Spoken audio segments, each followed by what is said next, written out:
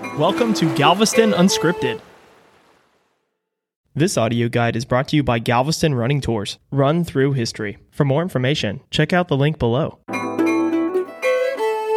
Alvar Núñez Cabeza de Vaca and his arrival along the Texas coast.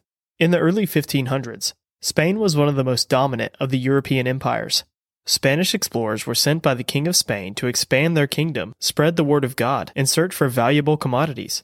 Known as conquistadors, many of these explorers were sent to the New World to accomplish the king's will. In the year 1528, one of these grand expeditions to the New World, utilizing over 600 men, was led by Panfilo de Narvaez. The intention of this mission was to sail from Spain to New Spain, modern-day Mexico, but through a series of unfortunate events, the crew had been ravaged by storms and bad weather, and eventually ended up on the west coast of Florida. The expeditionary crew became separated into smaller groups, and eventually lost track of each other. One of these groups was led by Alvar Núñez Cabeza de Vaca, and by his side, a man named Esteban de Dorantes, also known as Estevanizo. Estevanizo is the first African to be documented to have explored North America. After multiple miscommunications and conflicts with the natives along the Florida coast, and with the ship and remaining crew nowhere to be found, the group had no choice but to build rafts out of their surroundings, and began to float in the Gulf of Mexico and do nothing but hope they drift towards New Spain.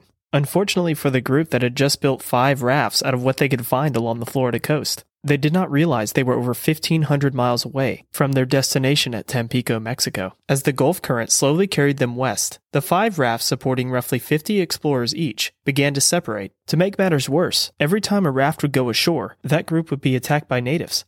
After weeks of drifting with the Gulf and beginning to run low on supplies and water, Cabeza de Vaca's group became weary and close to death. Most of the men on Cabeza de Vaca's raft had resigned themselves to dying on that raft. Finally, the raft had come so close to shore that they got caught in heavy surf and washed up on the beach.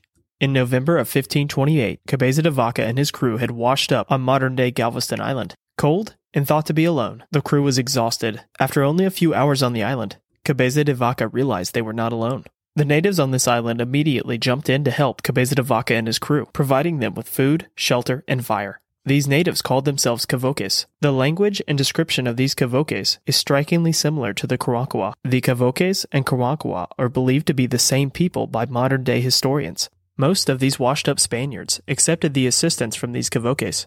The handful that did not accept the help stayed on the beach and suffered. After one of the stubborn Spaniards would die, cannibalism would take place in that group. The men in the group would rather sit and be cannibalized one by one than accept the help from the natives. It is believed that the misinformation and myth that the Karaakawa were cannibals derived from this story. There has been absolutely no evidence found that the Karaakawa or Cavoques were cannibalistic. After months had passed, Cabeza de Vaca and his remaining crew built up some strength and were ready to move on. But unfortunately, the natives have gotten used to their presence and their ability to complete menial tasks. For a few years, Cabeza de Vaca and his men remained there as slaves to the natives. Estevanizo and Cabeza de Vaca had proven themselves useful in trade missions for these Cavoques. After years of building up a reputation as tradesmen, the men teamed up and accidentally became traveling medicine men around North America. The account of these travels are absolutely fascinating. For more information on the endeavors of Estevanizo and Cabeza de Vaca, check out the link in the episode description. After traveling through modern-day Texas, the modern-day American West, and modern-day Mexico, acting as medicine men and healers, Cabeza de Vaca and Estevanizo finally met up with some fellow Spaniards near the Sinaloa River Valley. Cabeza de Vaca returned to Spain, and lucky for us, detailed his entire account of 8 years traveling North America. Texas is indebted to Alvar Núñez Cabeza de Vaca for its first written account and descriptions of the land and the people. For more information on this topic, be sure to check out the description below. This audio guide was brought to you by Galveston Running Tours, featuring a 5K running or walking tour through some of Galveston's most historic areas. Check out Galveston Running Tours at the link below. For historic resources or more information, check out the episode description.